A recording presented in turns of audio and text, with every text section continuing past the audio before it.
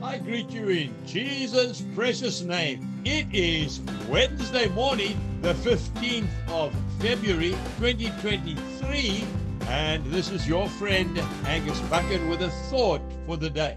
If we start off in the Old Testament, in the book of Nehemiah, chapter 8 and verse 10, the joy of the Lord is my strength. And then we go to the book of Acts, chapter 16, and I'm reading verse 25. But at midnight, Paul and Silas were praying and singing hymns to God, and the prisoners were listening to them.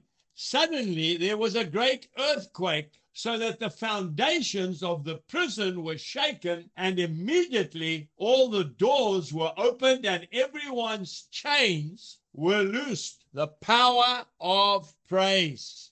We don't always feel like it, do we? But we need to praise God because the joy of the Lord is our strength. Many years ago, when I attempted the Mighty Comrades Marathon, we would be in a bus together. That's a group of people running together with a bus conductor in the front.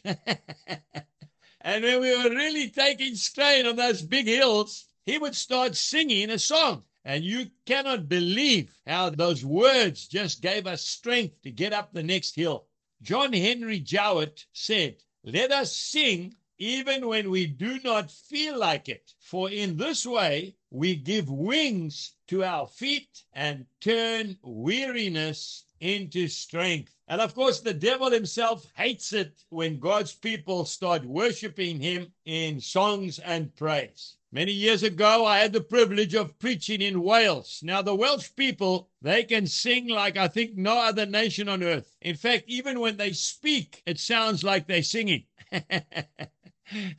Their words are so beautiful. I was speaking to 1,000 Welsh farmers and their wives and children in the southern part of Wales. And that evening, they sang a song, one of the old revival songs from the famous Welsh revival. They started singing it in English, and it was beautiful. And then they started singing the same hymn in Welsh, in Gaelic. And I just stood there and wept. It's very hard to preach after that. The power of God. I remember in 2010, at the Mighty Men Conference here on the farm at Shalom, over 400,000 men were gathered together worshiping and praising God. It was like we were in heaven. Folks, I'm telling you, every demon fled that place. The Lord Jesus Christ was lifted up. Men were healed. Men were set free that day. Men were born again. It was something I will never forget. I found it extremely hard to preach after hearing that praise and worship. And of course, right at the end, that Amen, that war cry of the Mighty Men Conference. So be it.